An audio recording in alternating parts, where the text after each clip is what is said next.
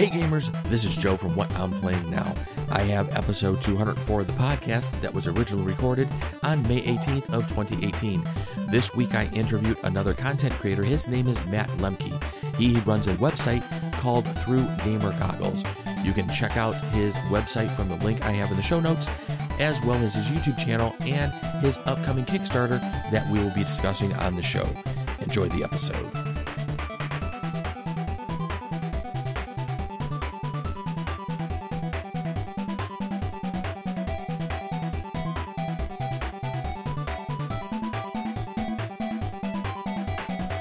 Hey gamers, welcome to the games. This is Joe Luzzi from What I'm Playing Now, and I am back here with another episode of the What I'm Playing Now podcast. I have Matt Lemke with me from Through Gamer Goggles. Matt, how are you doing this evening? I'm doing pretty good. I'm glad to be here. Thank you for being here. Yeah. So we were talking before all this started. I think I had mentioned we originally met last year at Origins.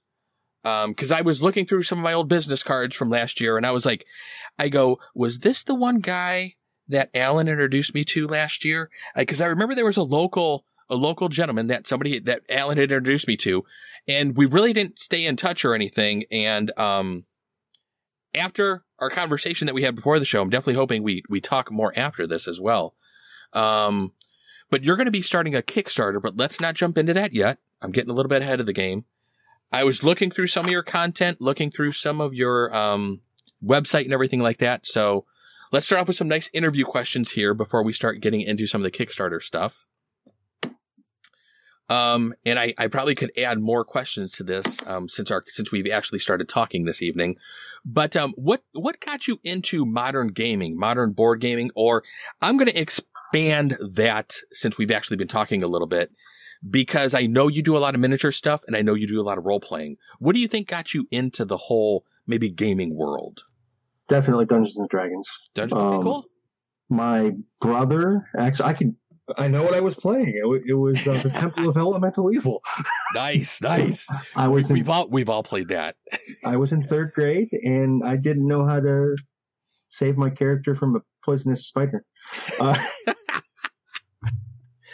Was your brother the GM at the time? Yes, he was. He was the DM? All right, cool. That was actually the first and last time he GM'd for me in ages. Like 10 or 15 years after that, he didn't GM or play a role-playing game with me. Mm-hmm. But I found out that a couple of kids on the bus played. So I'd come home from school in third grade, fourth grade. I'd walk down the street and through the woods. I lived in Hinckley, so no street. It's almost, back then it was still almost like Amish country. And we would play a few hours at a time. And then that kind of, I don't know what happened to D&D in third to sixth grade, but in sixth grade, I actually created my own role-playing game. Oh, nice. It was crap. We've all started to do that. I remember doing that as a teenager on my parents' porch in the summer. We're tired of all this stuff. Let's make our own game. Well, we still played plenty. We still played plenty of D&D. I mean, plenty. We would go, but we thought we were normal. But we would get off. We would go to different people's houses on Friday. It's normal. It's normal in my world. Well, Monday morning we'd get on the bus from their house. Oh, okay.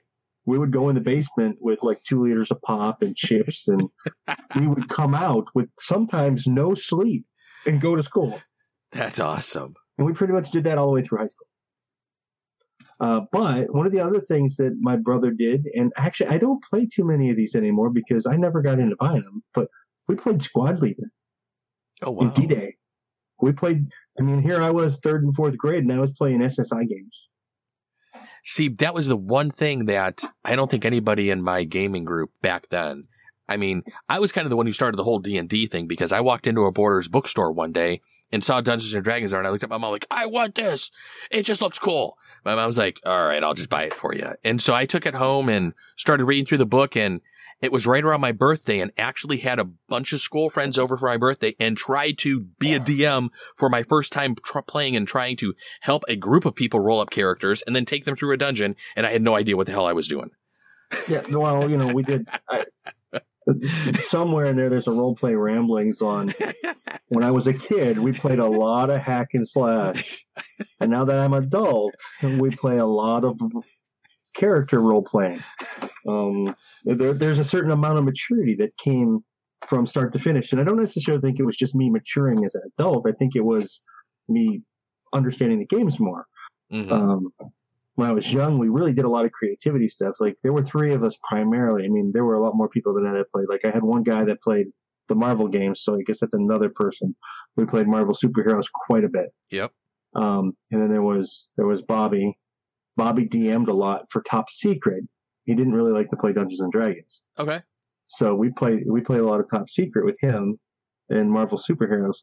But then there was Eric and Kurt, and we would get together, and sometimes we'd have a fourth person. But for the most part, it was the three of us, and we would play D&D, and we all DM'd.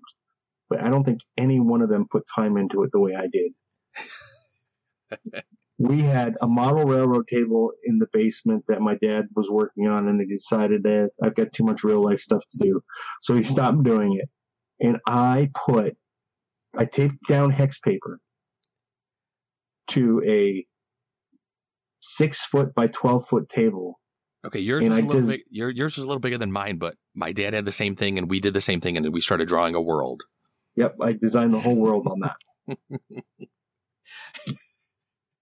I have no idea how many hours I spent doing that. You know, it was that, and like, okay, so by the time I was in high school, I didn't game as much in high school. It was ETS, which is Equipping the Saints, a discipleship program. And then I was a martial arts madman. Okay. I mean, I was in high school. I was probably training 25 to 30 hours a week. Wow. I was hardcore. People actually called me American Sheldon. What belt were you? Were you black belt? No, I never. That teacher. Well, I'll be politically correct. He did not advance me to the point of beyond usership. I was student teaching at 14. Oh, wow. And there was a time that I had a class of 11 to 14-year-olds that I taught alone. Damn, that's a lot of kids. Yes. And I managed, it was only a 45-minute class, which helped. But I taught all them, and that is a whole nother story. I mean, he went through a divorce, and he disappeared for a couple of years, and then when he came back, he's like, I need your help. I helped him, and I was student teaching again, and I was with him for nearly 12 years, and I heard him say, he goes, well, if I give Matt his black sash, he will just go and open his own school, so he's never getting it. Oh, wow. So I left, and I went to another school. That's like a kick to the nuts. It was after that many years of relationship. And, yeah. I mean, martial arts ministry team together, and wow. It was a good kick. So I was just like, okay, it's time to move on. A couple years later, I found a new school, but he became a police officer and had to close his school. But he actually encouraged me to open my own school, and I'm like, but I don't have the credentials, so I never did it. Because I mean, when it comes to the martial arts, very few people have the knowledge that I have probably in the U.S. I mean, I'm not saying that I'm way, way up here, above the plane, but I'm way above the plane. And when I was younger, I would watch videos of what I did, and then I watched videos of like the Wushu team in the Olympics, and I'm like, we did that exact same form, but we did it better. Oh, wow. You know, and I mean, I couldn't do that now, but when I was younger with the martial arts, we didn't compete much. When we did compete, we just won. I mean, I would go to a tournament and I'd win in fighting, I'd win in breaking, I'd win in weapons forms, I'd win in open hand forms, I'd win in self-defense. If they had something that we'd never done before, I'd win in it. That's cool. Like we went to this one tournament. He's like, you should go staff fight. I go, I've never done it. He goes, just do your form. So I did my form and I won. Swept the tournament. Wow. It didn't even feel like it was a new experience. I mean, but knowledge-wise, this is like most martial arts forms, you learn, or systems, I should say, you learn a handful of forms. Mm-hmm. I know 32 different weapon forms. Okay, that does seem like an awful lot, and I've never done that before. It is a lot. Seems like an awful lot. A lot of martial arts systems will only have 1, 2, or 3 weapons forms in them, and I know 32 different weapons forms. Damn. Because of the way, I mean, well, you know, his teacher died when he was learning, so he got a black belt in a Kenpo, so he could start teaching with the credentials, and then he just started, like, he learned from Kwai Cheng Min, a Tai Chi teacher who passed away a few years ago. He used to bring down Sifu Yali, who was Wushu, and I never met the guy who taught him Troy the Foot, but he was learning all these different things and combining them into one system. So we would learn all this stuff. Wow. And I absorbed it. Probably because I was working out 25 to 30 hours a week. That is a lot of hours. And I can see why, if you were doing that, you weren't able to game as much. Well, I still gamed heavy on the weekends. I mean, but you know, the other guys had jobs and stuff, so that's it. Their jobs actually got in the way of gaming. Yeah. I mean, I worked for my parents, but I would come home. I'd come home at 6 o'clock, and I'd go game till 3 a.m, come back to go to work on Sunday at 6 o'clock in the morning. But, you know, it was actually the martial arts. I didn't know this until like 5 or 6 years ago. The martial arts actually was a balance. That's when I started getting good grades.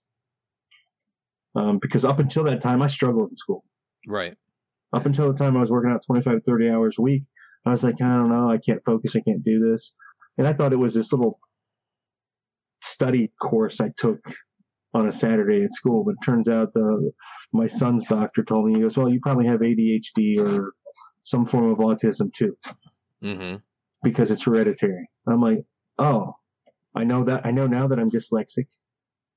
That was not caught when I was in school. Oh, wow. And I made it through college. How the hell did you do that? Making it through college. Damn. Okay. That's impressive, my friend. I give the credit to the martial arts because it kept you focused, basically.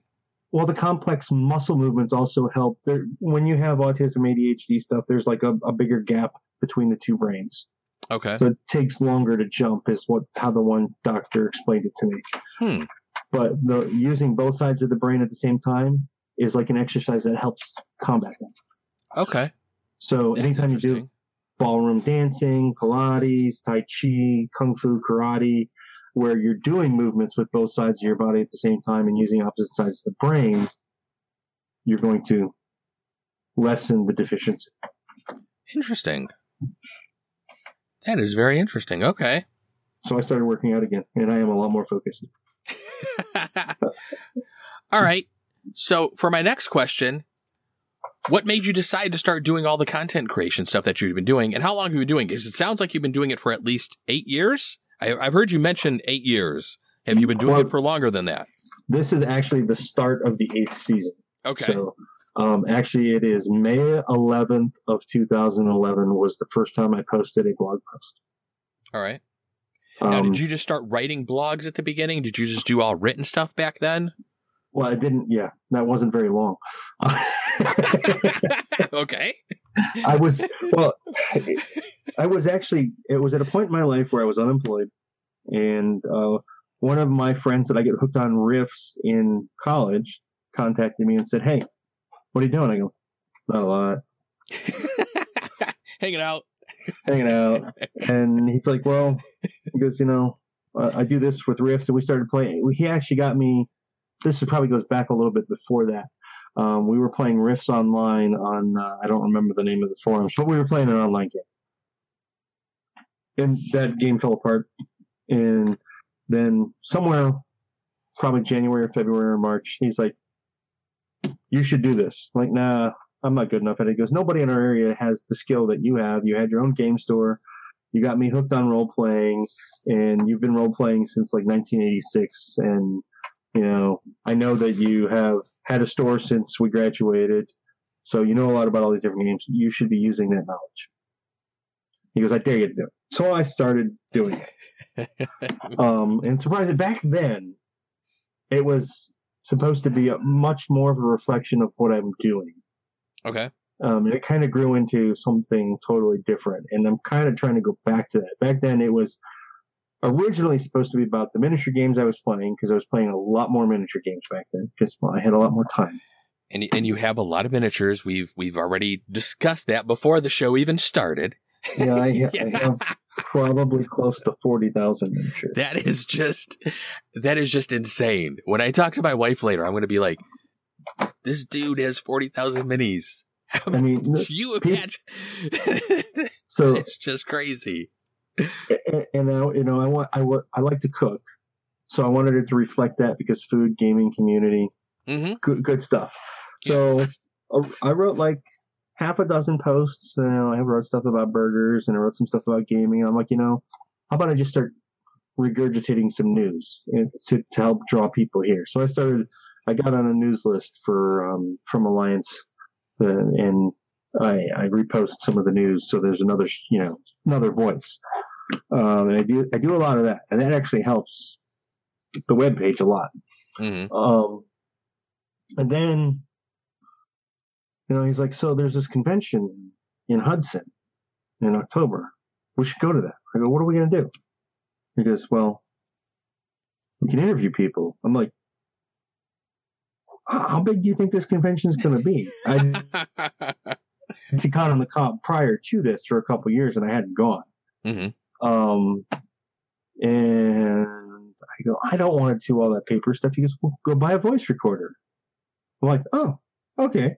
So I bought a voice recorder and went up there, and I ended up doing like 18 interviews. Nice. I will say, doing the podcast you're going to be on episode 204. My interview shows are probably some of my more favorite shows, because I just love talking to people and just hearing some of the great stories they have about games and gaming and just their history with everything. Like the story you just said with your, martial arts and everything, outstanding story. And those are the types of things I just like to talk about, when I do the show. And I think as I evolve my show more, interviews are probably what I want to start focusing on, I think, a little bit more. Interviews are fun. I mean, because it's just a blast to talk to people. I just have such a good time doing it. They're just fun. I mean, we'll probably get to this later, but back to it. And then he dared me, and then I'm like, okay, I'll download Audacity. And I'm like, who knows how to use Audacity? My brother. My brother actually has an independent radio station. Oh, nice. Oh, that's awesome. Well, he doesn't do it as much as he used to. He misses it. He's got a full-time job, so he's having a harder time balancing it. It's INFM. Well, I call it INFM. He calls it IndieNation.fm, but I call it INFM because that's modern. He's my older brother. But so actually there was a time I was double posting and stuff. I was posting stuff there and posting stuff here. He actually went to Gen Con with me one year and covered it for his radio station. Oh, that's cool. He focused on the music guys at Gen Con. Because I never even thought about that. That's actually really, yeah. They have all the music artists and stuff, and yeah, those guys are great guys too. Dan the Bard is wild, and actually, you live in Sandusky, so check out Con on the Cob and see who they're bringing in for music if you want to do that. I was just at Concoction, and they actually had a few people up at Concoction as well. Yeah, well, Con on the Cob is usually like 700 people, but you can get Andy Hopp, and you can grab him and interview him. He does some RPG stuff for Savage Worlds. He's got his whole world to mentalism. And then Sean Patrick Fannin is there every year, who is a big Savage Worlds writer. I've been to Con on the Cob once. I was actually 2 years ago, I think I went, and I was running it was when I was doing the Pathfinder Adventure card game down at the local game store around here, and I ran it for about 3 years. And the one, I can't remember what the word is for the way they have the different Pathfinder levels of for the people who run the games. The one guy asked me, he goes, would you mind doing the card game? Because all they did normally was the RPG stuff. And I go, yeah, I'll run the card game. And I don't think anybody actually showed up to play. I sat there for like the one day and I was like, okay, nobody wants to play the card game. Sadly, that's not uncommon at Con on the Cob. Con on the Cob is well, we can talk about Con on the Cob later, but it's a weird, it's a kind of like a Gardy. It's a gaming party. It was started by an artist to play games with his friends. It started off really small at his house and grew into what it is. And when they moved, they used to be over closer to the Turnpike and 270 or in Route 8. Yeah. When they moved to the Richfield area, they lost some flow of people and it kind of changed a little bit. And it's trying to redefine what it is. Yeah, I think I was at the one when they were out at Richfield a couple of years ago. I think that was right. That was either the first one or the second one. Yeah. There. But shortly after Con on the Cob in 2011, I ended up buying a camera around Christmas time. Okay. Actually, before that, let's back up. I bought 2 cameras that year. The first camera was a high definition camera, and I knew so much about the camera world that I thought it was going to be bomb diggity good. Uh-oh. It was a high definition camera in 1998. Oh, wow. So I filmed my first YouTube video with that camera on how to make bread. Wow. Okay. That's kind of cool. I am not joking you. It snows in that video. It's like watching an old black and white. That's crazy. That video's got like 2,000 or 3,000 views. People love that video. I'm going to have to look for this video now. Might have to put it in the show notes. Then I told you, my friend wrote some letters and got some games coming to the house when I said the store. And I was like, well, I will, I'll do these. And then I'm like, well, I play a lot of Heavy Gear. So I reached out to the guys in Canada for Heavy Gear, which is DreamPod 9's game. And I reached out to Eric Mona, which, by the way, was extremely difficult to do, who is the vice president of Pathfinder, or Paizo. And, I mean, I was diligent. I really wanted to work on Pathfinder stuff. Okay, yeah. I emailed him every day for 30 days. And then I started calling him. He didn't block you. He didn't block me, no. Okay, And then I ended up calling him until he answered the phone. Hey, persistence sometimes pays off. And he goes, okay, I'll give you some stuff. And honestly, if it wasn't for Eric Mona and Gaming with Juice, I would not still be here. All right. So you got a camera, you're talking to Paizo and everything. How do you come up with the name Through Gamer Goggles? I honestly don't remember, but I honestly think it was I think it was like, I want something cool because the plan was, and this is part of the food and everything else, and I have not done a really great job at doing this. The plan is to have it a blending of real life with the gaming world. Okay. Which is extremely difficult to do without segregating. Yeah. Unless you have like 25 people come over for a gaming party and you cook the whole meal and film it from start to finish, and we almost need a crew for that. And that is funny because my wife had a similar idea to that. She's like, let's do like a show where we're doing a gameplay, and then at the end, let's make, and we could be eating a dish and maybe drinking some beer or something that goes along with a theme. And then at the end, we can show like how we make it, like how they do those sped up videos like you see on Facebook and everything.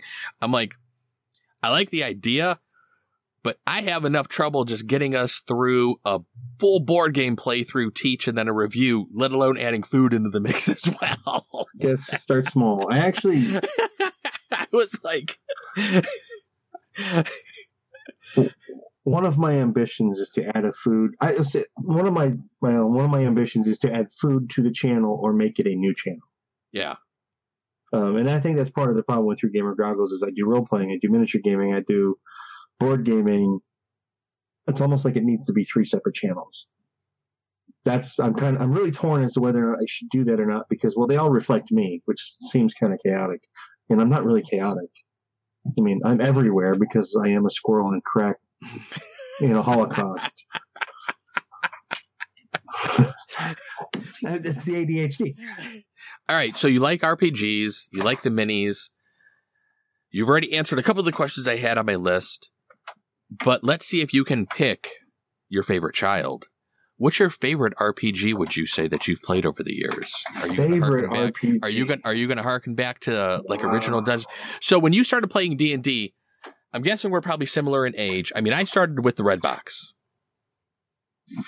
I skipped the red box. I had the red and blue box, and then we actually picked up, advanced once we started playing through those. I had the basic and expert sets.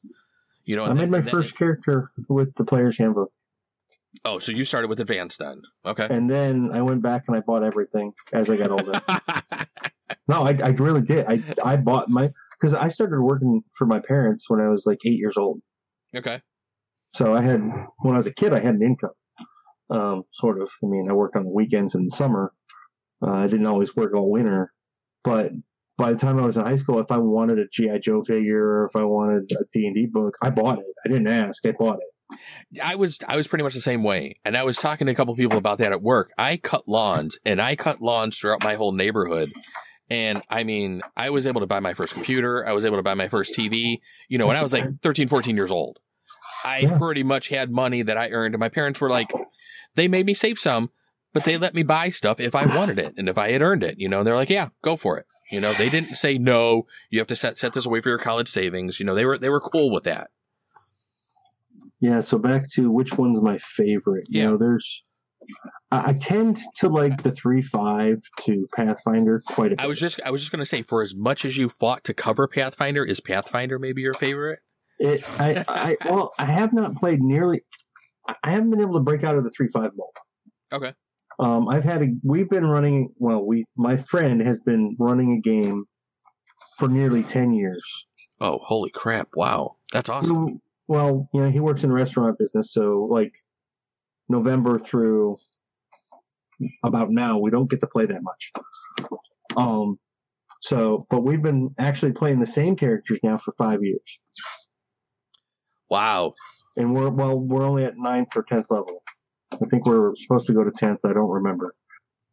So I mean, it's not always a fast moving game. We get to play sometimes twice a month, but most of the time we only get to play once a month.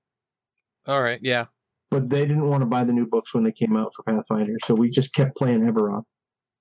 And I really like the Eberron. I think if I picked a campaign system, Eberron wins. Okay. I really like the mechanics of 3.5. I think Pathfinder is at the point where second edition makes perfect sense. I think it's become a little too encumbering, a little too crunchy. As a kid, we played so much Rifts. The Palladium system was great.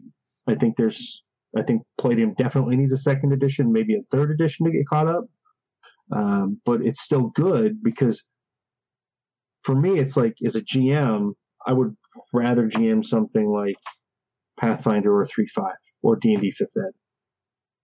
As a player, it seems like 5th edition has definitely caught on from what I've seen, like down at the local game store. There's definitely more people playing that. I think than I had seen in quite a while, because it seemed like Pathfinder was really popular, and I had actually gotten into Pathfinder a couple years ago and had started playing, some Pathfinder, because I hadn't played. Probably the last time I had role played was probably back in college, and that was Iron Crowns. I can't even remember the damn system that it was. I remember it was Iron Crown. It was Ice that had done it, and the name is completely blanking on me right now. Not Spellcraft. I can't think of what it was, but I really enjoyed it. I thought it was actually at the time back in college, this was the early 90s. I was like, wow, this is actually better than D&D at the time. In college, I played a ton of Rifts.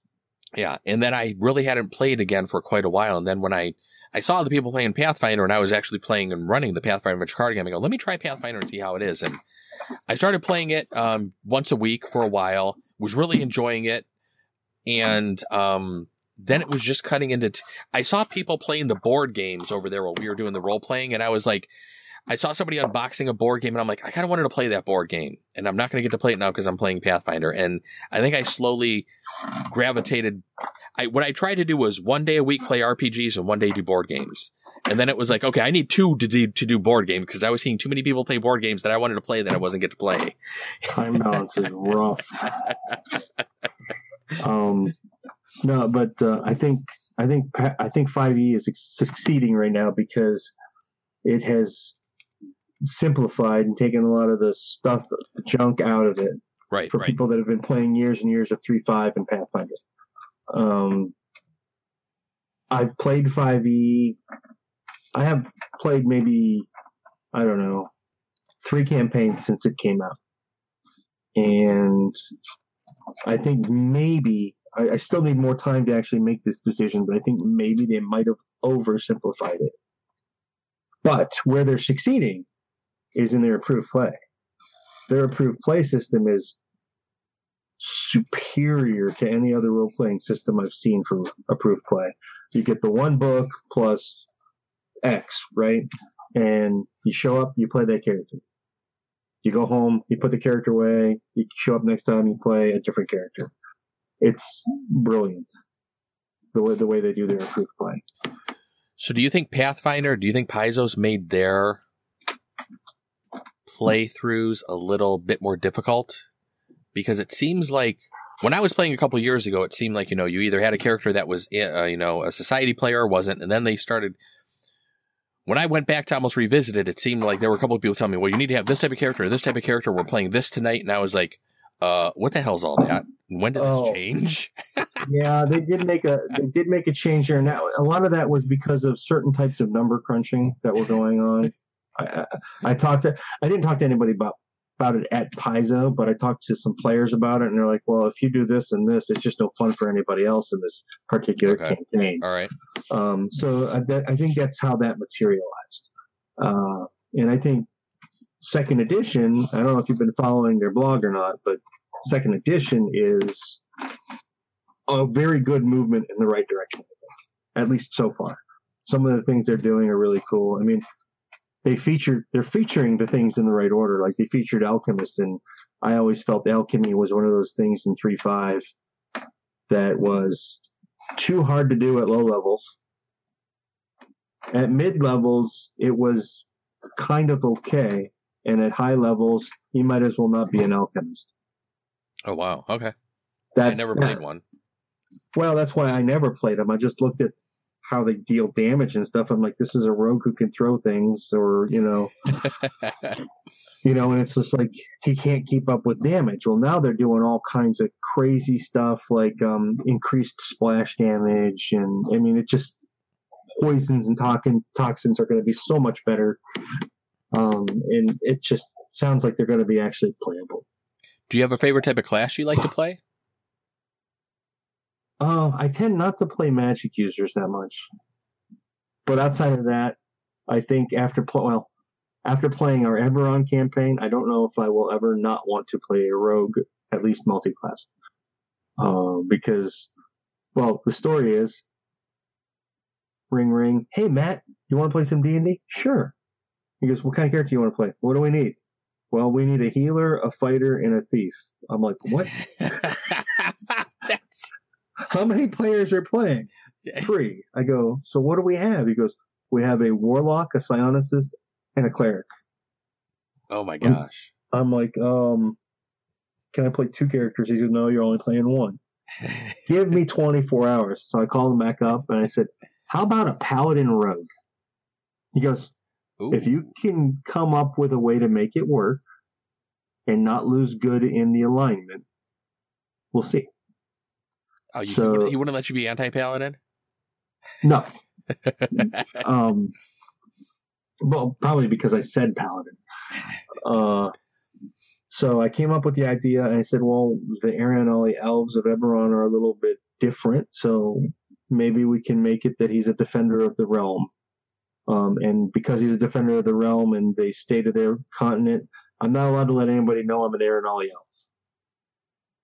So we built it into this. We built a new class that was, well, we didn't really build it. It was multi-classed rogue and paladin, but we built it in such a way that he couldn't do certain things because of the religious beliefs of the Arianali, like loot the dead.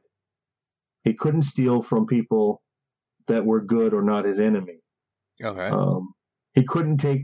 Now, if he went to a battlefield and they weren't properly prepared, that was open game. But if we ever went into a crypt, I couldn't take any. So I had to find other ways to do things. And the character was just turned out to be a real blast to play.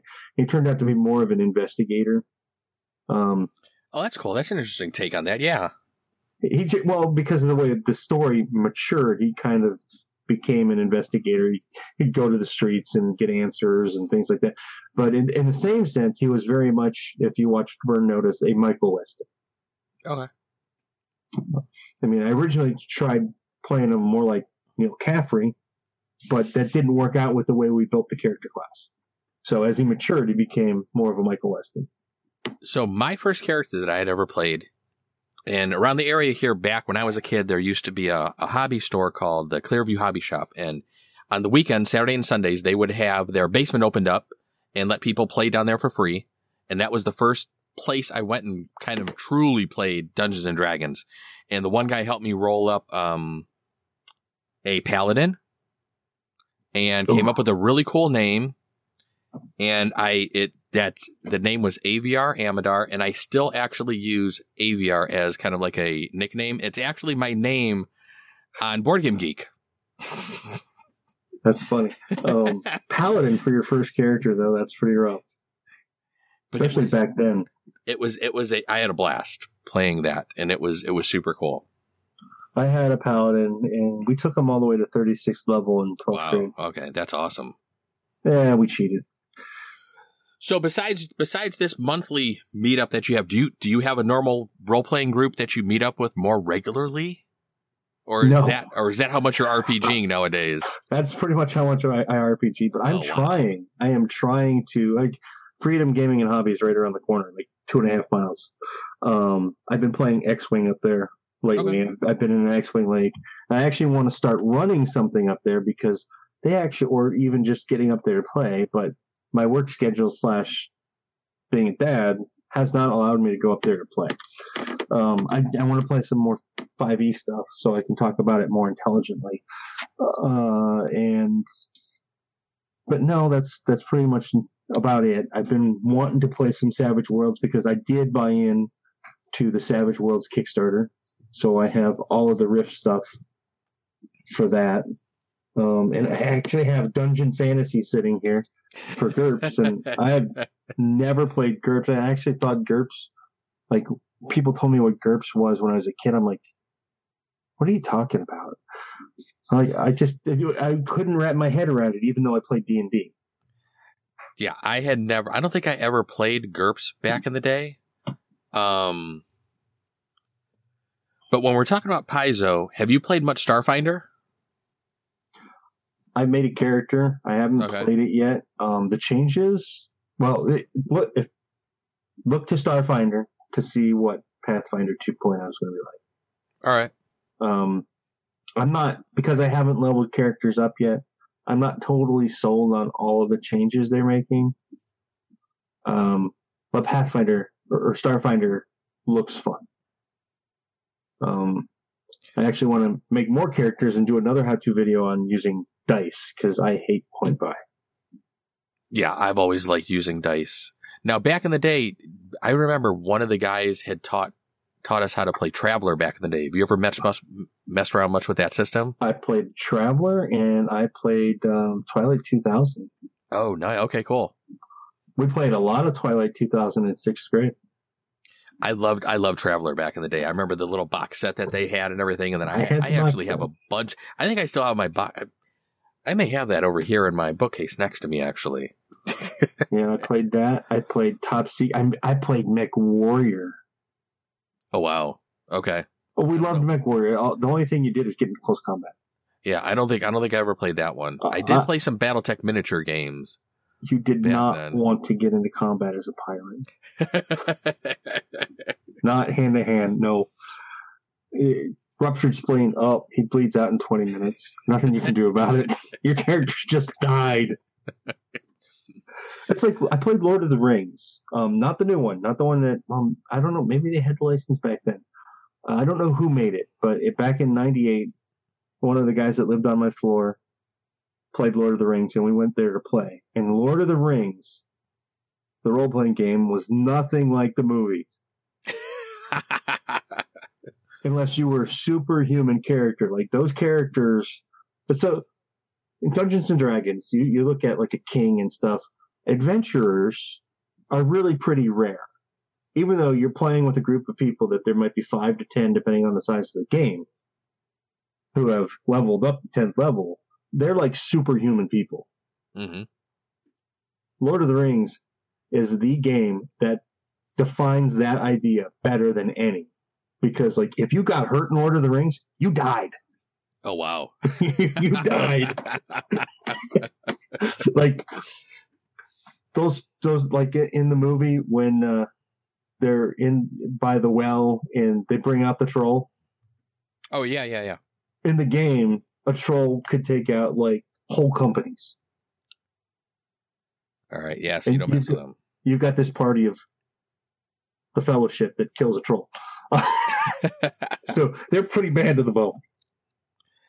So you mentioned you're playing some X-Wing. You playing any other board games lately?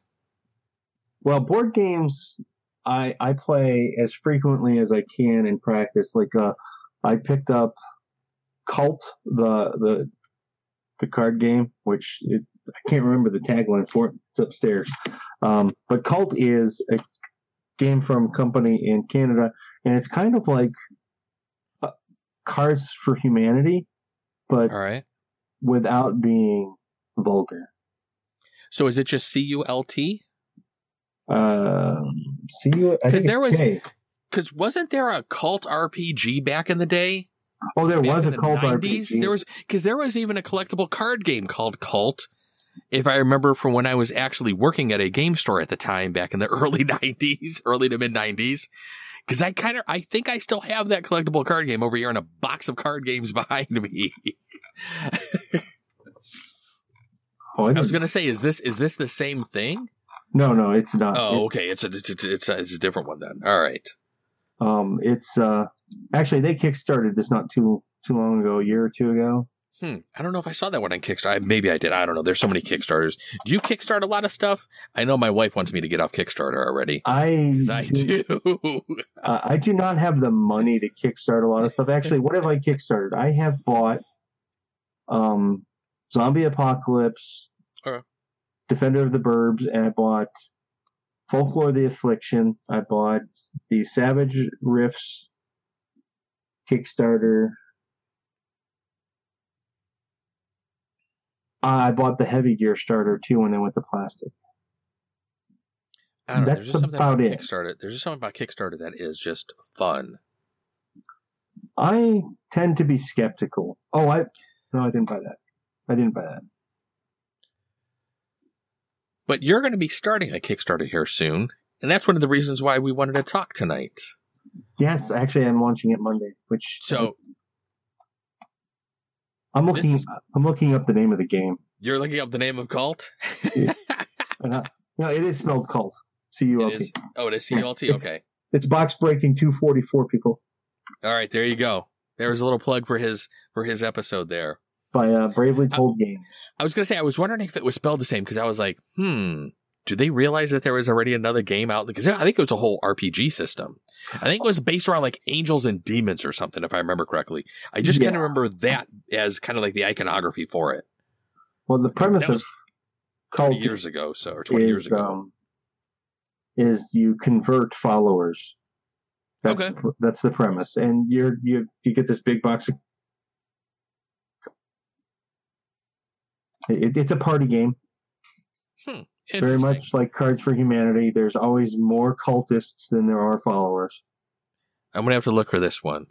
It's cool. I'm planning on bringing it to Origins. So especially if it's not adult, so we can maybe play it with some of like, my wife's cousin's kids and stuff like that. Definitely. It's definitely kid friendly. So let's chat a little bit about your Kickstarter. This is going to be your 4th or 5th Kickstarter? Because I saw you had several out there that have been successful. 5th? This will be my 5th. Well, technically it'll be my 6th. I deleted the one that didn't work. I did 2 the first year. Oh, okay.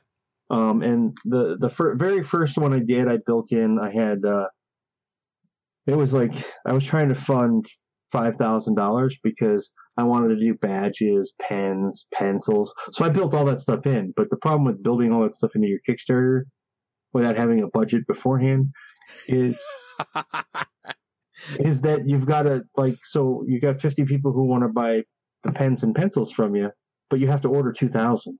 Right. Yeah. So, after about a week and a half in, I'm like, oh, this isn't going to work. I have to rethink this. So I pulled it, and then I came up with the one I came up with, the first one, and I was like, hey, this worked. And then I was going to do one every year, and I didn't. So I actually have gone roughly every other year. And there's a lot of reasons for that. One is I have always struggled with the balance between what amount of content should be free and why should somebody back me for something that's already free. Yeah. And we were discussing this before the show, but I agree with you 100%. That's always been my struggle. And I think this year I have a much better package to offer people. It's balanced. It has stuff from sponsors that are decent. Not decent, but there's promos from tabletop gaming companies. There's some miniature sprues from wargaming companies. And then there's some digital files of some RPG adventures. And on top of that, I'm going to sculpt some stuff. Oh, nice. Oh, that's awesome. Well, I'm going to sculpt it and then make a mold and then go out. So for those people that play Frostgrave, the Ulterior Motives has the option of arcane discs. I'm making 3 separate discs. And then you guys can paint them yourself. You don't want me to paint them. I'm not a terrible painter, but I'm a slow painter.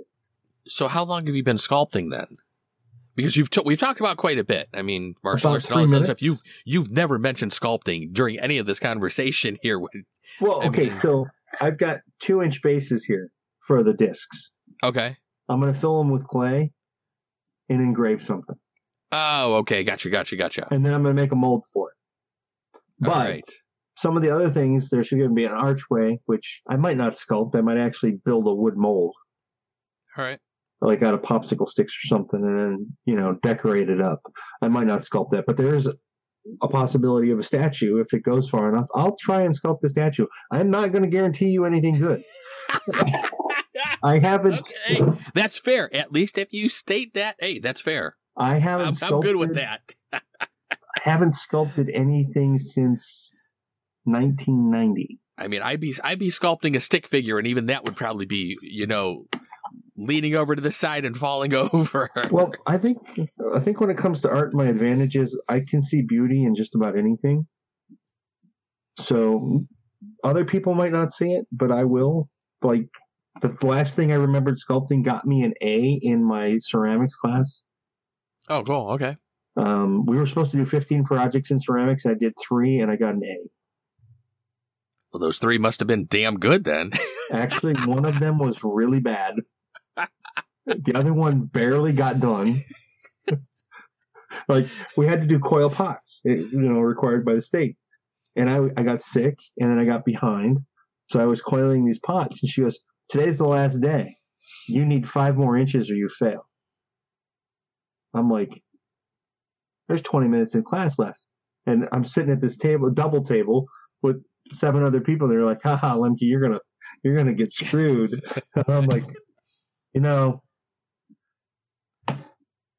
who thinks I can do this in 20 minutes? And they're all like, no. I go, I got $20 in my pocket that says I can. And they all looked at me and they're like, did you really just put $20 on the table? I'm in. So I ended up walking away with $160 from that table. Nice. Oh, that's awesome. So what I did is I put a flat piece on the bottom and I put pillars to hold up the coiled pot. So I gained 4 inches that way. And then I put mushrooms at the top to get over it. Oh my God. Hey, you know what? Sometimes you just got to do what works. And obviously it did. And that pot just broke a year ago. Oh no. I'm surprised I had it that long. That's crazy. But the other thing I worked on, we had to make this functional, non-functional item. So it had something that would function in real life. But as art, it's non-functional. It's non-functional in real life, like a lamp. Or no, a lamp's functional. like a box. We had to sculpt something like that. And then we had to give it purpose, like on a desk. Okay. So I made a house, which I guess could be argued is functional. And I came in one day and somebody had knocked down all the walls. So it fell in. And the table was like, so what are you going to do now? I go, it's real easy. I'm going to put some holes in the roof and I'm going to put some overgrown grass on the outside and I'm going to put some of those walls back up and break them down. And it's an overrun derelict of a house. But how's it functioning? It's a pencil holder. So I put things right. Now that is thinking outside the damn box there, a pencil holder. How the hell did you even come up with that? Well, actually, just before that, I was cleaning out the chimney with a pencil. Holy shit. All right, that's good. That's a good one. That's what you're up against when you play me in a miniature store. All right. So now that we know what the sculpting is going to be like, what else are you having in this Kickstarter of yours? Well, like I said, there's digital product, and one of the things that I'm actually really looking forward to is Gaming Paper has allowed me to, which I haven't selected yet, they're allowing me to take like 5 pages from each one of their mega dungeons. Okay. And then I have every intention when I hit X level, which I haven't figured out what that is yet. I'm going to write an adventure that goes with it. Oh, awesome. So that's something I wanted to do last year, but I was just like, without a map or, I don't have the drawing skills to make a map. And Eric's been a supporter of the Through Gamer Goggles Kickstarters pretty much since the beginning. And I said, hey, I want to do this year. And he goes, I'm in. I didn't ask him if I can write an adventure for it yet. There might be still some things in there that he might not be allowed to do because I don't know who does the maps and the art for him. So I don't know if there's any kind of contracting there that he has to work around. But I intend, if I hit X dollars, which is probably going to be somewhere right around the Gen Con funding stretch goal, I'm going to write an adventure. That's cool. So now, no exclusives, right? Any exclusives or no exclusives? Well, they're okay. There are some things that are going to be first time seen. Okay. So there are nothing was made except for like the stuff that I'm producing, like the arcane discs and maybe an archway, a pit trap. I'm going to make a pit trap for Frostgrave, which all those things can actually double for RPGs. Those are going to be unique and exclusive.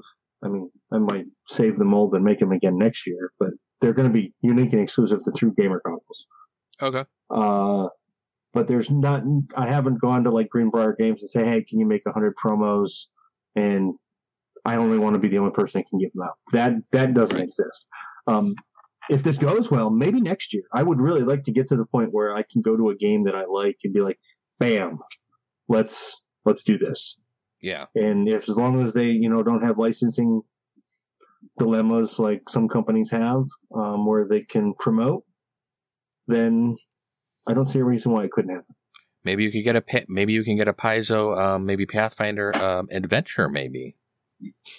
Maybe someday.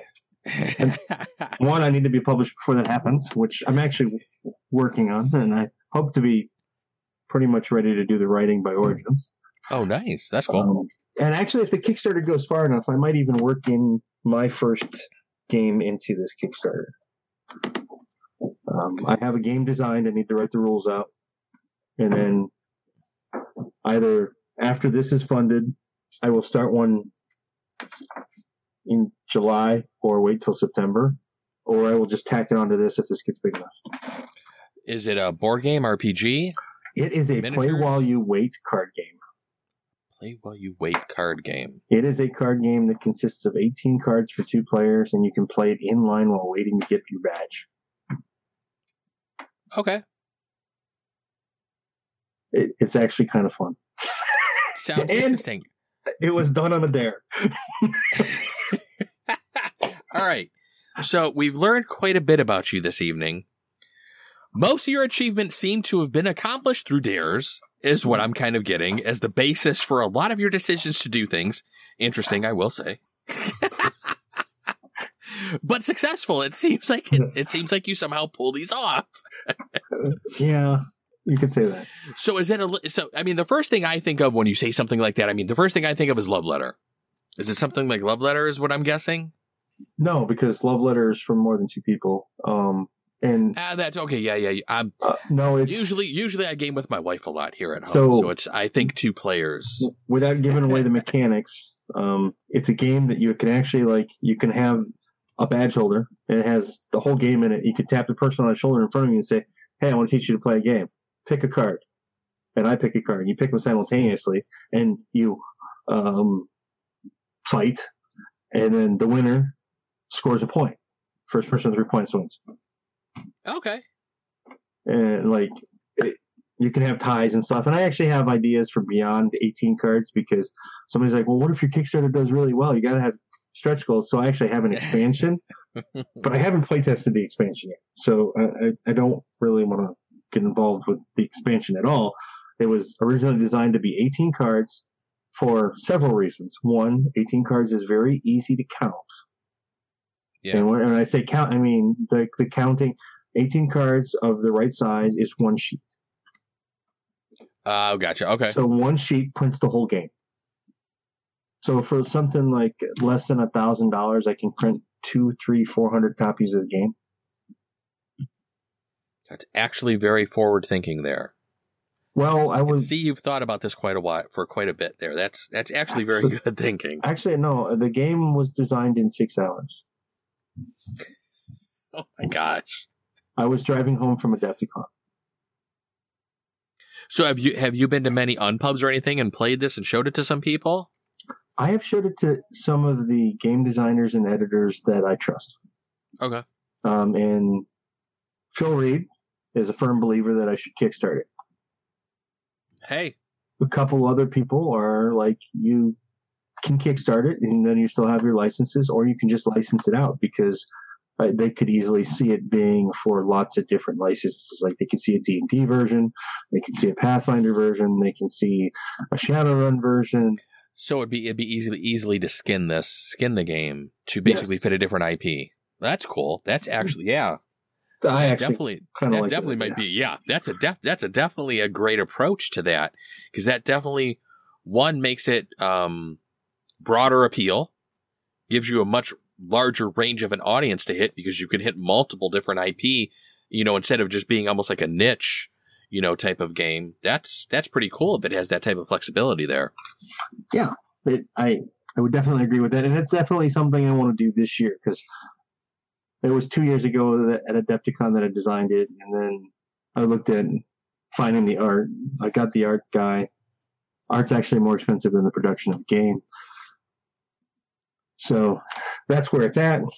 I just have to finish writing the rules, come up with some symbols for what this means and this means, so that as I advance, I can do this. Last year I talked with some people about it at Gen Con.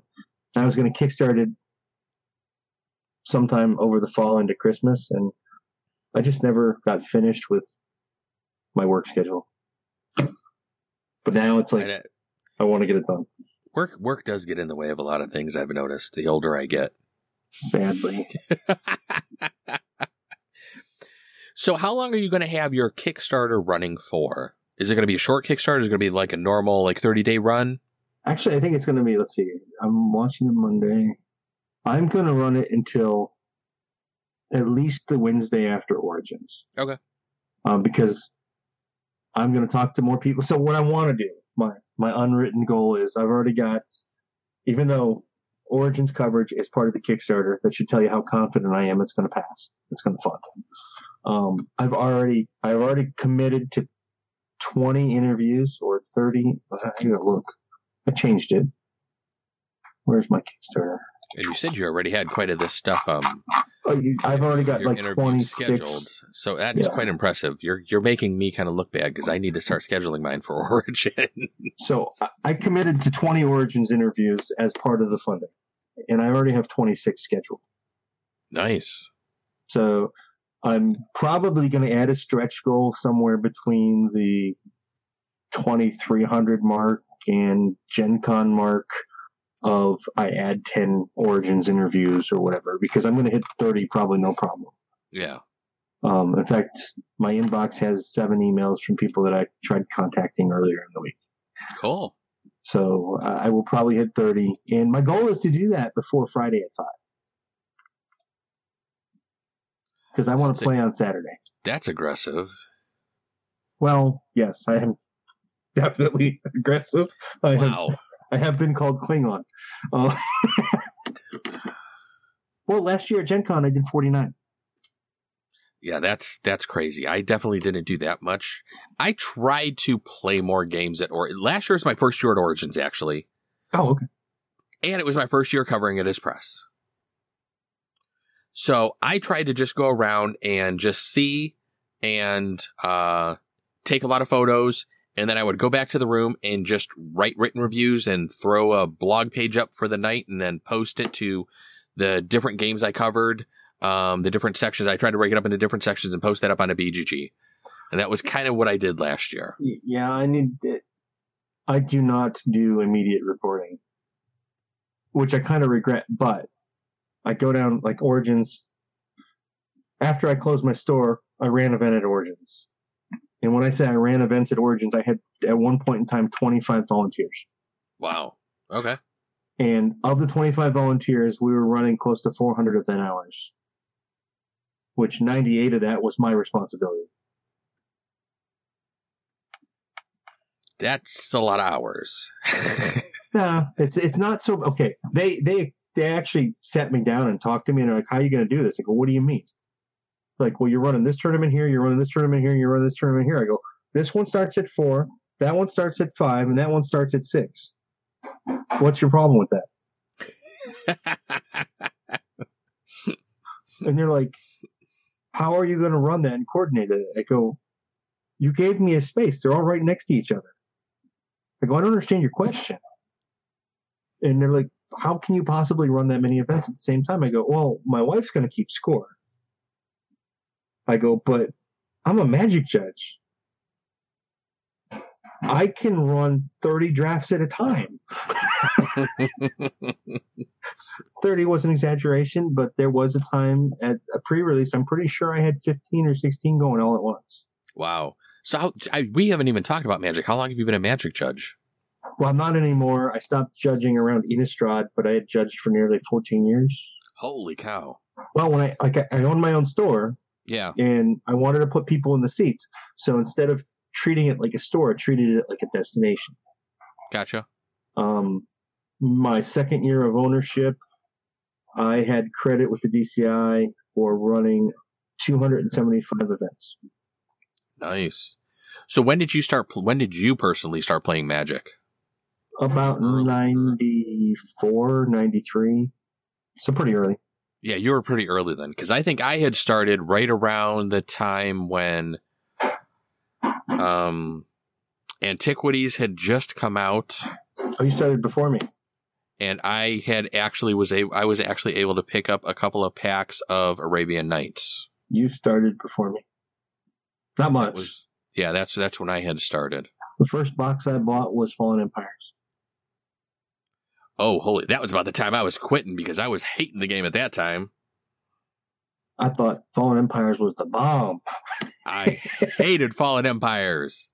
The best thing about Fallen Empires was right before Fallen Empires, I sold a box of Legends, let's just say, for a nice amount of money. Oh, I'm sure you did. And to this day, I probably wish I still had that damn box of Legends. I bet you do. I have one treasure trove left for my Magic days that I will probably be getting rid of at Origins. It is a full set of Antiquities, almost in near mint condition, probably, that I don't think I've ever played with. Yeah, that'll get you a nice penny. No, I have a horror story about Magic the Gathering. When I was a freshman at Akron U, a couple of my friends that I graduated high school with, played a lot of D&D with, were going to give me 7 boxes of Magic cards. Okay. And I said, "Well, what's in here?" And he goes, "Oh, it's just these things and these things. They're all worthless. They're not worth a lot of money. None of the game is worth a lot of money." You're going to tell me Black Lotuses, brother. Black Lotuses. Oh, my gosh. In those boxes. I mean, this was from the time when Yeah. People were thinking that they were worthless and didn't know what they meant. There must have been 15 of them. Oh my God. Moxes, Lord knows how many he had. Yeah, I had one full set of the Power 9, and then I sold it, but I sold it basically for what I paid for it back in the day, because when I was getting out, I just sold it. I still have a ton of stuff behind me, but I sold some of the more expensive, what I thought were more expensive at the time, for basically what I had paid for the stuff. I mean, but I quit playing, like I said, Fallen Empires came out, and then the Dark. I think the Dark was basically the last box of boosters I bought. I like the Dark. The Dark was pretty cool. It was. But it was just getting to be too much. I was starting to get into a few other things, and just like when I had started playing Dice Masters a few years ago, I told myself I'm never getting into another collectible game. I started playing Dice Masters and got into it early on, and I had to have everything. And then every quarter they were coming out with new Dice Masters, and I'm like, okay, this is taking away from board game money. After about a year, I stopped playing Dice Masters. Yep. And I almost got into Dice Masters because it is a really good game, but it was good at the time. I had some issues with some of the rules. They kept changing a lot of the rules a little too quickly for me. They were making changes constantly, and you were constantly having to go out to the back and read things and just keep up with the things. And I ran it down at the game store for a while, but it was just, it just got to be almost more of a job trying to keep up with the rules than being able to enjoy the game. And that's when I was like, I'm done with Dice Masters. That's exactly what it was like for me as a judge. It was becoming a job. Yeah. And I wasn't playing enough. I mean, Magic's one of those games where you can learn the rules, but you still have to play it to be able to exercise them. And I wasn't playing enough. But, all right. So we've talked about so much stuff over the past hour or so that we've been talking. So you're probably going to hit an Origins this year. Not too sure about Gen Con. Not sure about Gen Con at all. That's any other local conventions you're going to be at? Oh, Since probably we're actually kind of close to each other. Probably Con on the Cob. That's it. That's in November, isn't it? Yeah, it's in November now. Yeah. I want to in November. I think they just went on sale. I want to try PAX Unplugged sometime. I don't know if I'm going to make it there this year, but oh god, I want to try PAX Unplugged. My wife and I went to PAX East a couple of years ago, and they had a smaller board game section there, but it was still just so cool to go to. Yeah. Well, I have behind the scenes. Okay, so because of where we live, I mean, actually, I kind of wish I lived another hour to the east, or no, to the west. Yeah. That would keep me still 2 hours from Columbus for Origins, but it would make it a 4-hour drive to Indy and a 4-hour drive to Adepticon. Okay. I would love to have this Kickstarter make enough money that I can book my room and stuff. Adepticon. All right. Because I would love 3 conventions is probably about perfect for my blog because my convention coverage is off the wall for amount of interviews I do. And I mean, I do 150 to 200 videos a year, and 35 to 40 videos come out of Gen Con. So that's like 30% of my coverage. Yeah. That's a lot. Yeah, that is. So if I don't go to Gen Con, it's going to effectively kind of hurt my channel. Which is why I kind of beefed up Origins this year. I've been going to Origins ever since I ran games. But I'll do what I can do. When John Ward took over, there was a definite slump in attendance and stuff, and it's really back on the rise again. So he's done a good job with that. That they're innovating are really good for the community at Origins. So I started paying more attention and trying to interview more people. But what I have been doing is spending the time at Origins to mingle with the companies that I want to build better relationships with that I don't get to speak with at Gen Con. Like your Renegade games. Yep. That's why I like Origins better. Because you can do that type of thing. Yes. You do get more stuff released at Gen Con, so your coverage there is going to be a little different, and it's going to be a little for the people who want the latest and greatest, and want that newest shiny and want it a month or two before everybody else. Gen Con's definitely the con to go to. Oh, yeah. But I like Origins because it's smaller. you can sit down and play the games. I mean, when I went to Origins, I was at Origins 49. I was at the year before it was 50. So I was there a couple years ago. And I enjoyed it. It was my first time there. It was, you're like a kid in a candy store. I was like, oh my God, this is completely crazy. But it was just so crowded. Just trying to even play a game that I wanted to play was almost impossible because you almost had to stand there and wait for somebody to finish because there was just no room for people to play the games. Everything is just so tightly packed together. Yep. Unless you're a huge sponsor. Yes. But I will tell everybody, you have to, if you haven't experienced Gen Con, you definitely need to do it once. I've had some people, like say, well, what convention would you go to? I'm like, if you haven't experienced Gen Con, check it out at least once. My preference is going to be Origins. 1, I could drive there. 2, I mean, it was going to make it cheaper for me.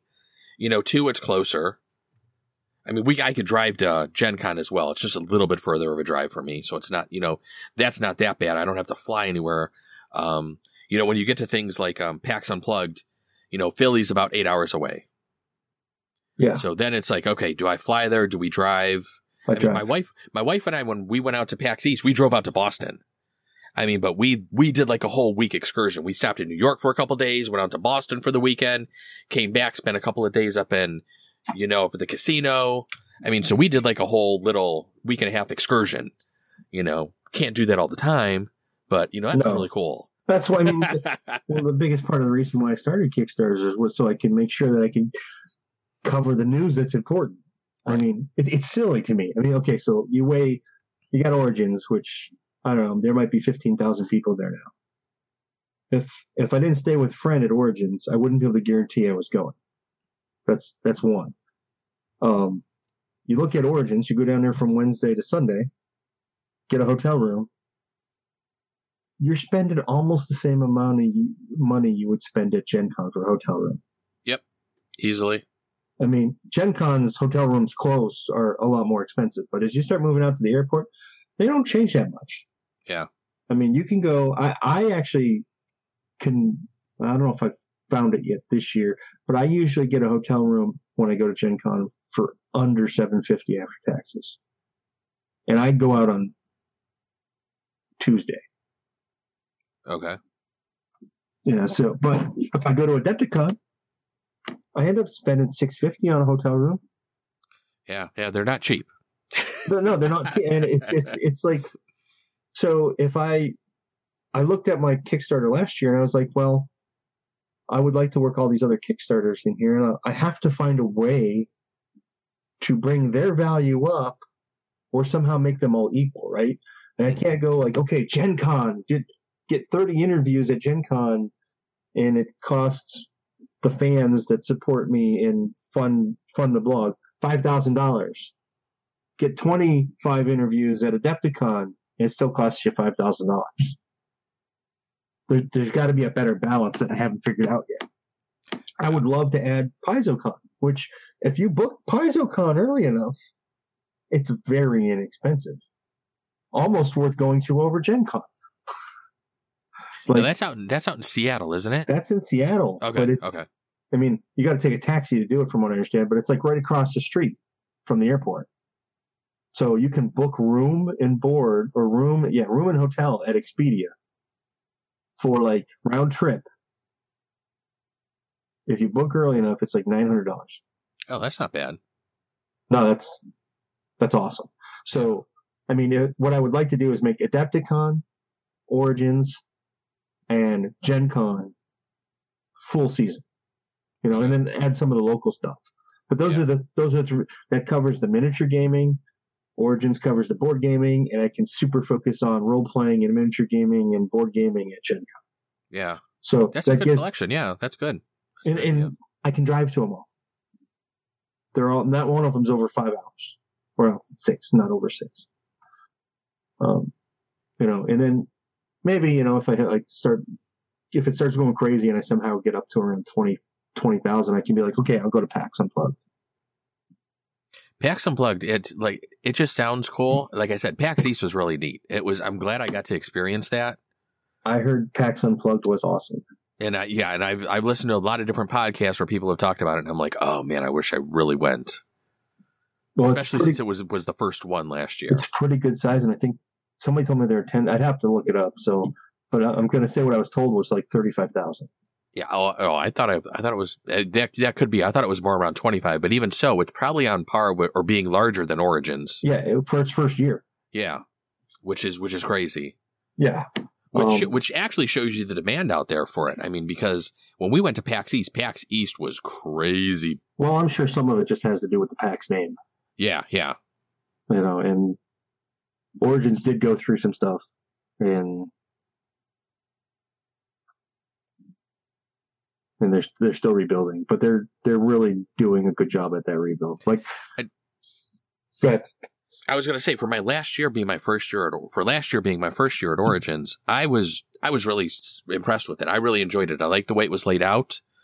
I liked the room you had. I liked the approachability you had with all the different booths and everything.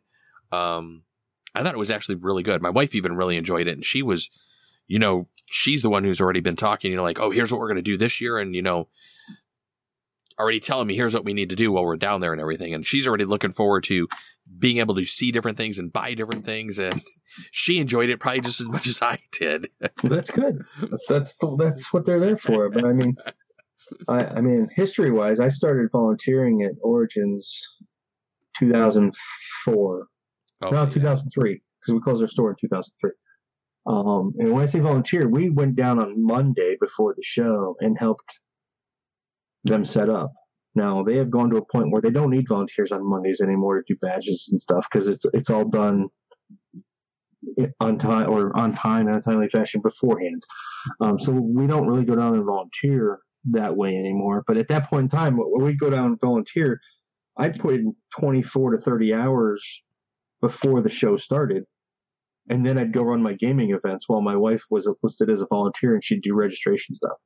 Oh wow. Holy crap. So she would go do registration stuff, and then she would come back and she would double as a GM and collect the event tickets and stuff and make sure all the scoring was done right. And I mean, we would run back then. There weren't a lot of people running miniatures events, and we would run Apocalypse for 40K as many people wanted to play at the table, but we supplied all the minis. Oh wow, that's cool. So that's how you ended up with so many. Yeah, well, that's one way. I mean, I actually could put, what was it? We could field 8,000 points of orcs against 8,000 points of Space Marines. And my buddy would set up a fantasy game that would run 14 hours. He has an undead army that is 20,000 points. Wow. That's huge. Holy crap. And we used to run a Void game, which is kind of like a 40KS game, skirmish game, that we would set up 6 tables end to end and play on. And people would buy tickets and come to the table and like, there's no way I'm playing in this. I want to watch. Because people they just come and they saw us sit the table up and they're like, no, we're not going to touch your minute. We're going to watch you two play. Yeah, I'm sure that those sound like some epic battles. Yeah, that was fun. 12,000 points of like it. Void against 12,000 points of another Void. Void is probably one of the best miniature games ever made. But sadly, there was some embezzlement and stuff, and they ended up losing the company. So nobody really plays the game anymore. At least not in the States. Is it popular over in Europe still? Popular enough. Scotia Grendel bought the rights to all the minis, and he's got the rights to the rule books, and he still publishes the rule books. But Scotia Grendel is not a company that's really good at doing anything organized play-wise. Got it. Okay. And that definitely helps. A game needs that nowadays. If you don't have that sort of organized play, I mean, crap. Organized play is even falling over into board games and everything now. I mean, how many board game publishers, are coming out with, hey, we have a board game, we have a kit for this. That's an organized play kit for this game, for that game. I mean, so it's. Well, people, as much as the Europeans don't want to admit it, they're competitive. Yeah. I mean, they're about community first, in my opinion, but the competition has helped make the games grow. Mm-hmm. What was I going to say? I don't remember. Well, what else do you want to say about the Kickstarter? Is there anything else we need to know about it or anything? Well, we've kind of mentioned everything that's going to be in it, I think. The only thing we haven't mentioned that you might not have saw when I actually sent you the preview link was I have added both for basically for people who are going to do their own Kickstarters on a game, a preview package, and I've added like an overview package where the overview would be like what's in the box and gameplay. Okay. Which is something I've offered as a service kind of behind the scenes for a lot of people. And the rates that are on the Kickstarter are much cheaper than probably the finished product in most cases. I mean, if they're not, we can talk about it and hash it out. But like, somebody actually put it in the Kickstarter that for $400, you get a finished product of like 6 to 7 minutes long for a box break game. Oh, and nice. Okay. Well, that's a finished product. Yeah. So holy crap. $400 for 6 minutes, that's like $4,000 an hour. Are you crazy? And, anybody who sees that, that's what it looks like. But the truth is that 6 or 7 minute video, depending on what we agree upon, if I do the script writing, there might be that plus rehearsal time, plus learning to play your game, going back and forth with the designer and talking to the designer to make sure things are right. All that stuff is time that goes into that video. Yeah. So a 6 or 7 minute video, depending on the complexity of the game, can be anywhere from, the game that I'm going to make, the unboxing part, it's just, don't even do it. It's 9 cards that repeat twice. You lay them out. This is what's in the box.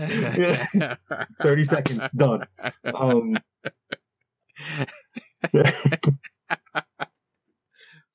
So, all right. But then playing it would be a different story, and that is something you'd probably want to script.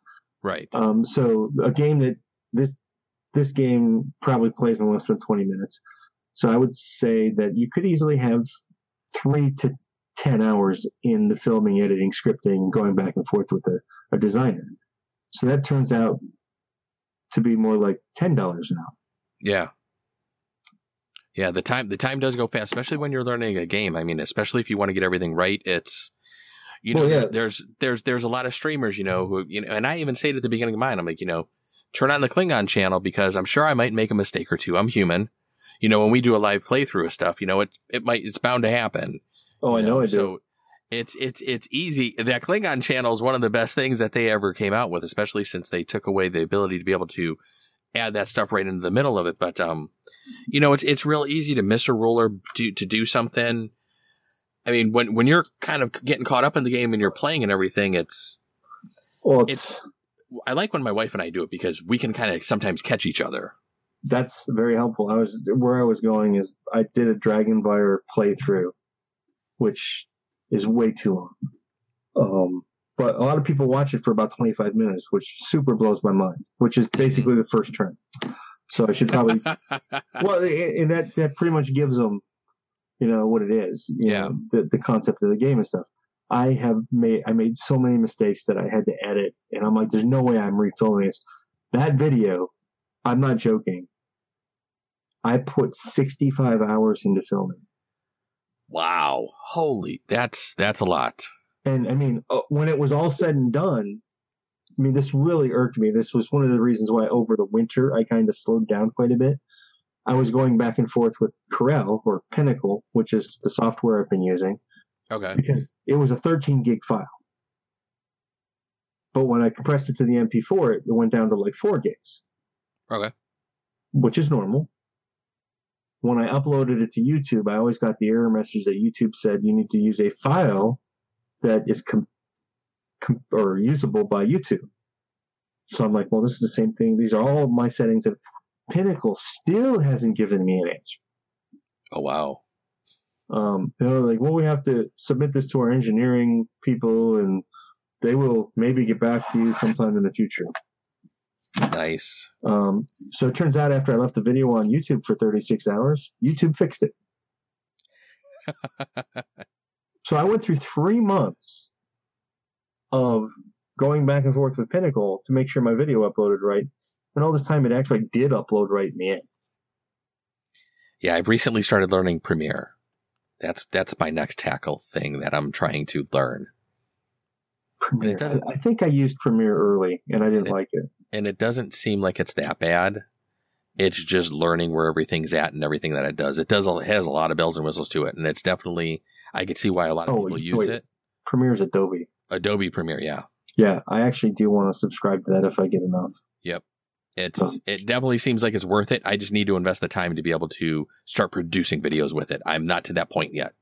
Yeah, everybody has told me that's the way to go. What little bit I've learned about it so far, I'm like, okay, this actually doesn't seem that bad. It seems kind of interesting to use, but I'm like, holy crap, there's a lot that this thing can do. So it's just basically unwrapping that onion and learning it.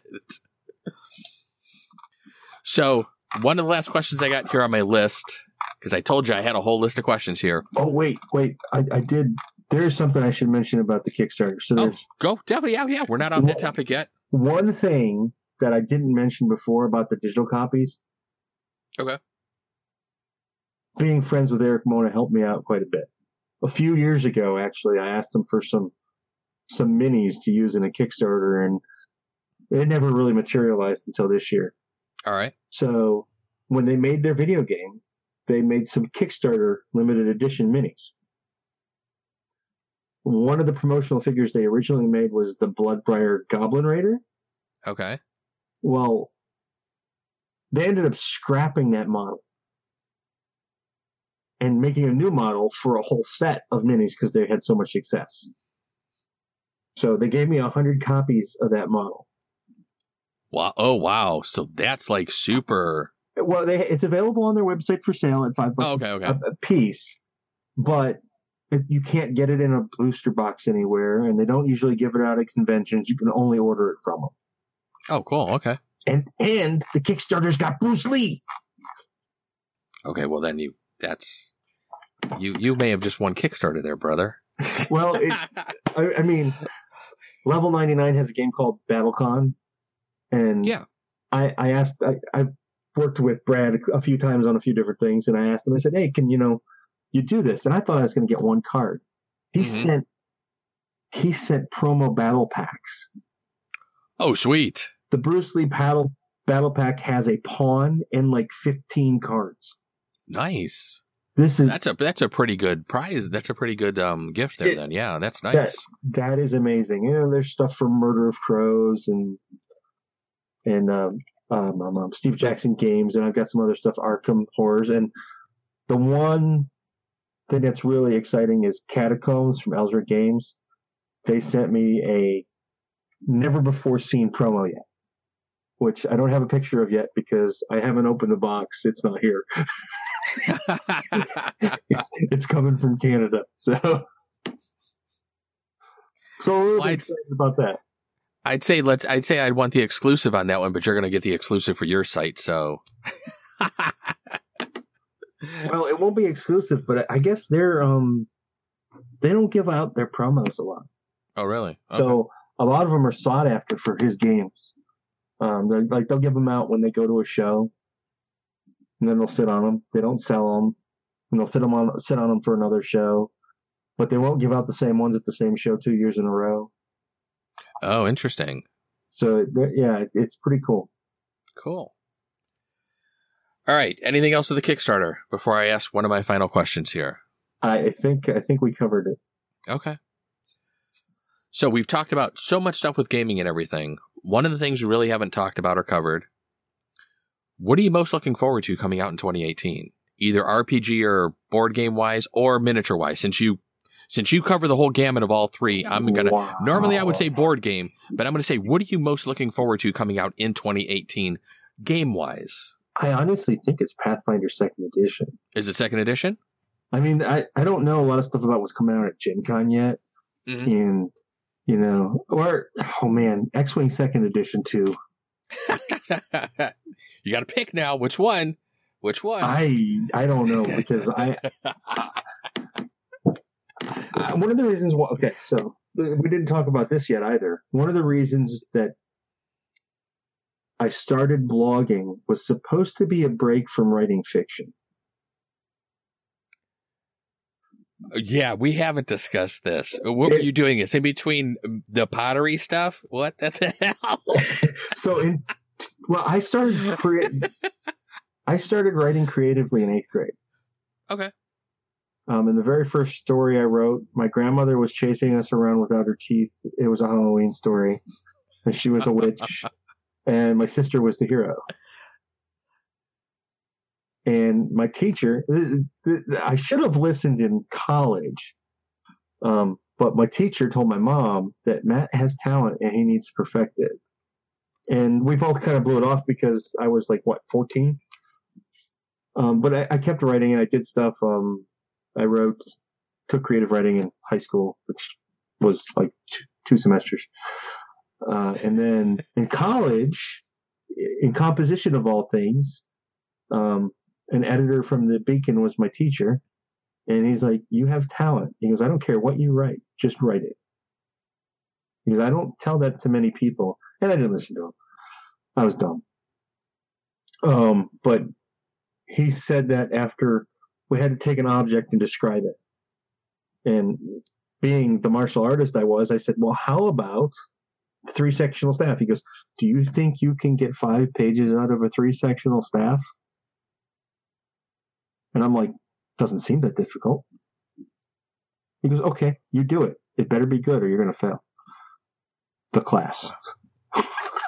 This is almost like another dare. So no wonder you succeeded at it, because it seems like you're able to succeed at. No, he dared me when we had to do the how-to paper. Okay. I said I would like to write a paper on how to be a gentleman, and he goes, I don't think anybody your age can do that. I dare you to do it. So I did that. That one was a dare. The 3-sectional staff one was more of a self challenge.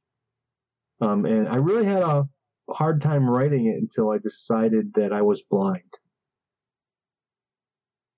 So I told a story to describe 3-sectional staff. Yeah.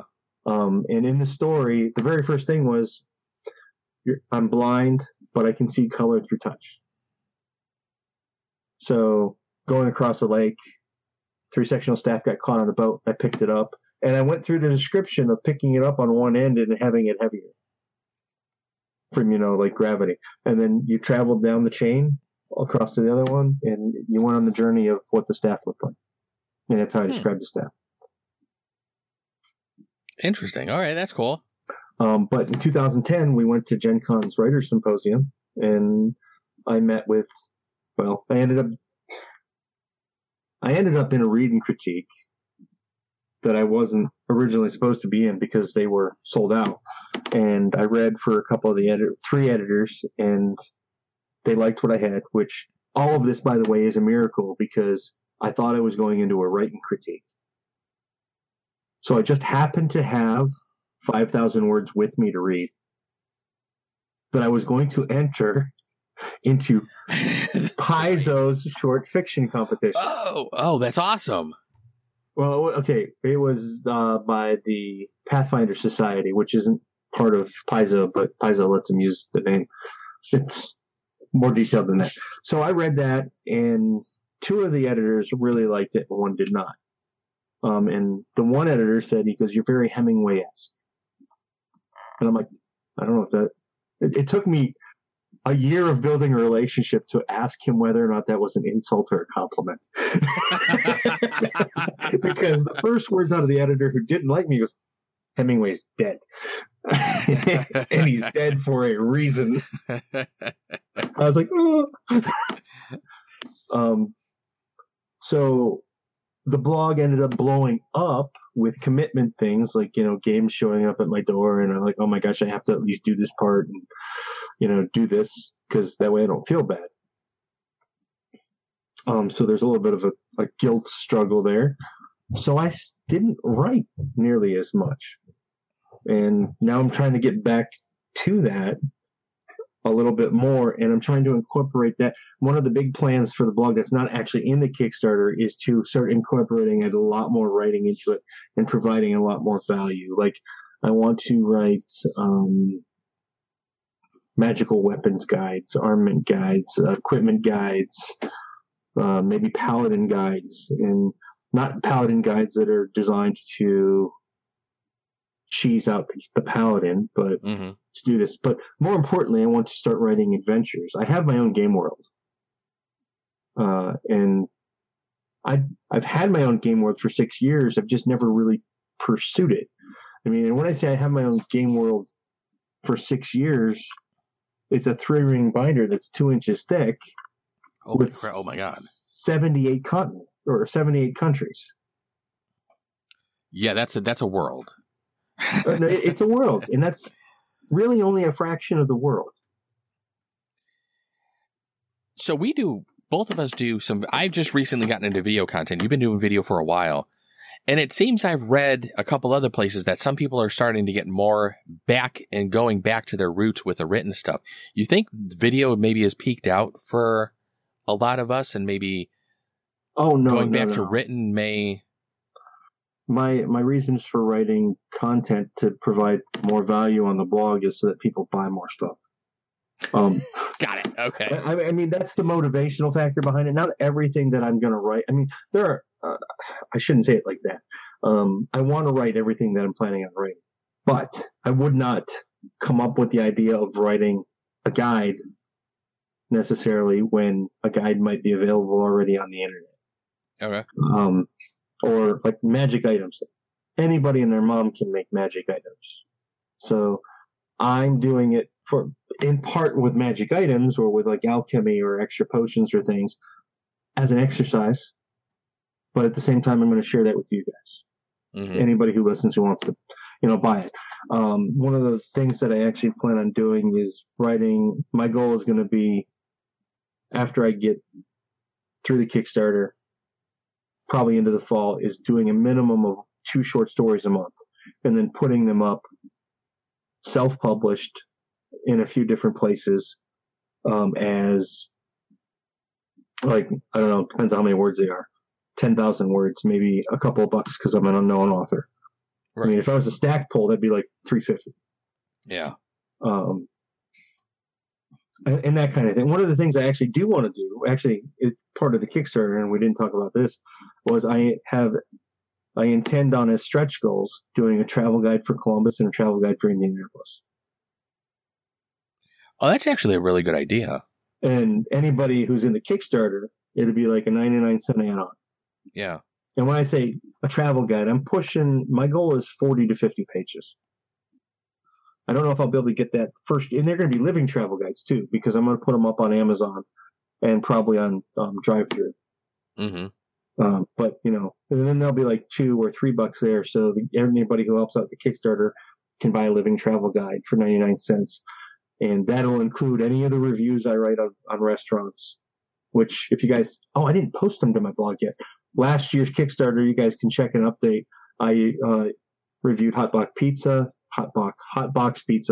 and Harry and Izzy's. And I like food, so I like to write creatively. So there, it works. That's actually a very interesting stretch goal. That's actually something very useful. Yeah, it's definitely thinking outside the box. I mean, because there's a lot of people that come around here. I mean, to both conventions, Origins and Gen Con, that don't know the area and could really find that useful. That's a really good idea there. Well, I did it actually more so because, well, one, I like food, and it kind of ties back into those gaming food community roots. Yeah. And I'm really trying to work on it. Like, when I say that I want to do food, I actually have the channel outlined for probably 100 videos already. I need to do a couple things, like I need a new stovetop. And it's just, how do you find all the time? You have to be consistent. So 6 episodes of Role Playing Ramblings a year really isn't enough. So, if you're going to script it, it's a lot of work, and then yada, yada, yada, more stuff like that. But it's all about coming full circle. And to answer your question about peaking, I don't think so. But written content certainly does a lot of things. Like for the blog, the more written content I can have on it, the better it is. Yeah. And that's why I really want to start doing. I'm going to start treating the food section, I think, a lot like this is what we're doing for dinner. And I'm going to try and do that at least 3 days a week. When I'm not at work, my schedule is I'm going to start publishing or creating at 7 a.m. and work till 3, work out for an hour, and then from 4 to 6, I cook and research food. That's the goal that's how my day is planned. And that's going to give me roughly the 25 to 35 hours a week on the blog I want. And it should totally free up Thursday for 8 to 10 hours of creative writing. Because right now, sounds like a good plan. Well, I only work 20 hours a week, so I should be able to do that. But yeah, I think for me, going back the blog got in the way of me being published. I walked away from Gen Con with the ability to work with the Shadowrun editor. And I've been working with him ever since. 2.5, 3 years ago, he let me do an outline. And, he lives away and he was hard to communicate with then, but now we communicate a lot better together. It is official. Once I get an approved outline for a Shadowrun novella, I get a contract. Nice. Well, that's awesome. That's not a bad piece of work for what's going to be my second published material. Yeah, that would be good for the portfolio there. Shadowrun's a good start. Yes, I would say that is definitely a good start. I was totally surprised when Edverse published my article too, but that was an interesting story. Hey, I want to write this little fiction piece that people can use in their game with me about a shop owner. Oh, we already have somebody doing something about a shop owner, but would you please write something about the economy? I don't know anything about the economy. No, really, we need a couple thousand words on an economy. Can you do that? I'm sure I can do that. Well, how long do I have? 3 weeks. I'm like, rule number 1 that every editor has ever told me, never say no to an editor. So I said yes. And by the time it was done, they liked it. Well, that's good. They published it. And I actually got paid. That's even better. I got a royalty check. Something like that. I got a royalty check for $1.67. I am a paid author. And that's been kind of a life-changing experience for me. I've really been thinking about it more. And I don't know how much you hang out with other YouTube creators, but you don't get to watch the YouTube creator channel because you have to have like 1,000 subscribers before you can do that. One of the big things they say that if you want to have any success at it is you have to provide value. And that value is not the ads on YouTube. That value is the stuff that you produce, whether it's sculpting something to sell. I don't know if you watch DM Scotty or the DM's Craft or DMG Info at all. Those guys all produce something that they can sell. DM Scotty he's a machine. He creates the 2.5 terrain system and he builds everything out of cardboard. He sells his DVDs. He's got an Amazon store where he affiliates everything with everything else. That's where the value is. And anytime you can break away from the YouTube mold or whatever engine you're using and provide value, you're going to get more in return for it. Yeah. Like we talked about sponsorship before. Right. Yeah, we did. You can get like I already know that I'm gonna probably before too long here, probably Memorial Day weekend, I'm gonna start writing letters to a few different companies. Last year I didn't do it. I want Kind to sponsor me for Gen Con if it gets funded. I'm gonna ask Rockstar to sponsor me. And initially the sponsorships are gonna start off small. Kind bars, hey, I'll do this in return for 2 cases of your Kind bars for Gen Con. Yeah. And I mean, that's a silly thing for them to say no to. I mean, yeah, I might not reach the 25 million people they want me to reach, but for the investment of what costs them maybe $30, they get a big enough return off of YouTube advertisement from me saying, "Hey, I'm eating Kind bars this week." That's not a bad idea. You know, or like a Bison bar, because it's got higher protein content, and that's how I live at a show. So now I could tie that into a whole thing, Gen Con Survival. Yeah. Which I've done in the past and hasn't been received very well, but I'm still a firm believer that's going to work. I think the first time I had gone to Gen Con, I think I watched a couple of videos on basically what to do and what to expect, just to kind of prepare myself for it. Drink water. Yeah. Number one, drink water. Yeah, I do that all the time. So that's just, I would be, even when we went to PAX East, we walked around bottles of water in our backpack and hand sanitizer. I don't bother with hand sanitizer, but I'm immune to most things. So yeah, I always play it safe and have the hand sanitizer with me. I have gone. I mean, all these people get con crud, and I'm like, I'm fortunate because I don't. But I do things too. I do some smart things. I avoid convention restrooms. Okay. And when I do use the convention restrooms, I use a towel to open the door. Yeah. Oh, definitely. And I throw that towel out. I throw that towel out at the closest trash can. Yes, that is rule number one. No matter where you are in public, but you pretty much do that. If you can use the restrooms at a restaurant, you're much better off. Yeah. Yeah. You know, elbow rub instead of fist bump. Yep. Keep your hands away from your face and you're good. Yeah. All right. Well, I think we have covered pretty much just about every topic and then some on the podcast tonight. We have covered a gamut of way more questions than I had written, and we were able to just come up with a lot of different topics. But anything else about the Kickstarter you want to mention before the end of the show here? Fund me. There you go, people. Well, I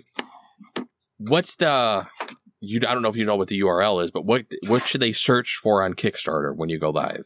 Oh, Through Gamer Goggles, Season 8. All right, there you go. Everybody look for that, and that's going to be going live on Monday. Monday. Is there a time that people can start looking for this? I am most likely going to launch it at 9 a.m. Okay. All right, that's cool. I'm going to spend the day, hey, look at this. Hey, look at this. Sounds fair. All right, everybody. Gamer Goggles Season 8. Check for that on Kickstarter. You can check out Matt's website, gamer-goggles.com, where he posts most of his content. Okay, the one thing I don't have in front of me is what your YouTube channel is. Do you know what your YouTube channel URL is? It is... that's weird. YouTube.com user Gamer Goggles. That doesn't sound right. You should be able to just go to youtube.com/gamergoggles. I don't think they need to type in the user. Because okay. I know mine's youtube.com/what I'm playing now, and I just tell people to go to that and it works. Yeah, mine's older. It probably is. All right. Matt, I definitely like to thank you for being on the show this week. It was definitely a great conversation that we had, and it was great talking to you. It was fun. It was fun. It was a lot different than I thought it was going to be. I'm definitely going to have to do this again because I have a feeling there's still a couple more stories in you that you might be able to tell us. Maybe. But I definitely like to thank you for being on the show. Everybody check out Gamer Goggles Season 8 on Kickstarter coming up Monday. Look for it 9 a.m. That will be Eastern time for anybody that might listen to the podcast outside of the Eastern time zone. But until next week, everybody, thanks for listening, and we'll be back then with another show. Bye, guys. Hey gamers, this is Joe, and I would definitely like to thank Matt for coming on the podcast with me. Hopefully he has some good success with his Kickstarter. But as always, you know what to do. Send me some more emails. Let me know what you're playing now. You can send those emails to whatimplayingnow@gmail.com. You can also join us in some conversations over on Board Game Geek. We do have a guild over there, guild number 2440. On Twitter and Instagram, you can follow us at What I'm Playing Now. Don't forget to drop the G like I always say. On Facebook, just do a search for What I'm Playing Playing Now. Our Twitch channel is twitch.tv/whatimplayingnow. And you can also subscribe to us on YouTube, which is youtube.com/whatimplayingnow. Everybody, you know what to do. Until next week, have a great week gaming. Go play some games, and don't forget to let me know what you're playing now. We'll be back next week with another episode of the podcast. Until then, we'll see you later. Bye-bye.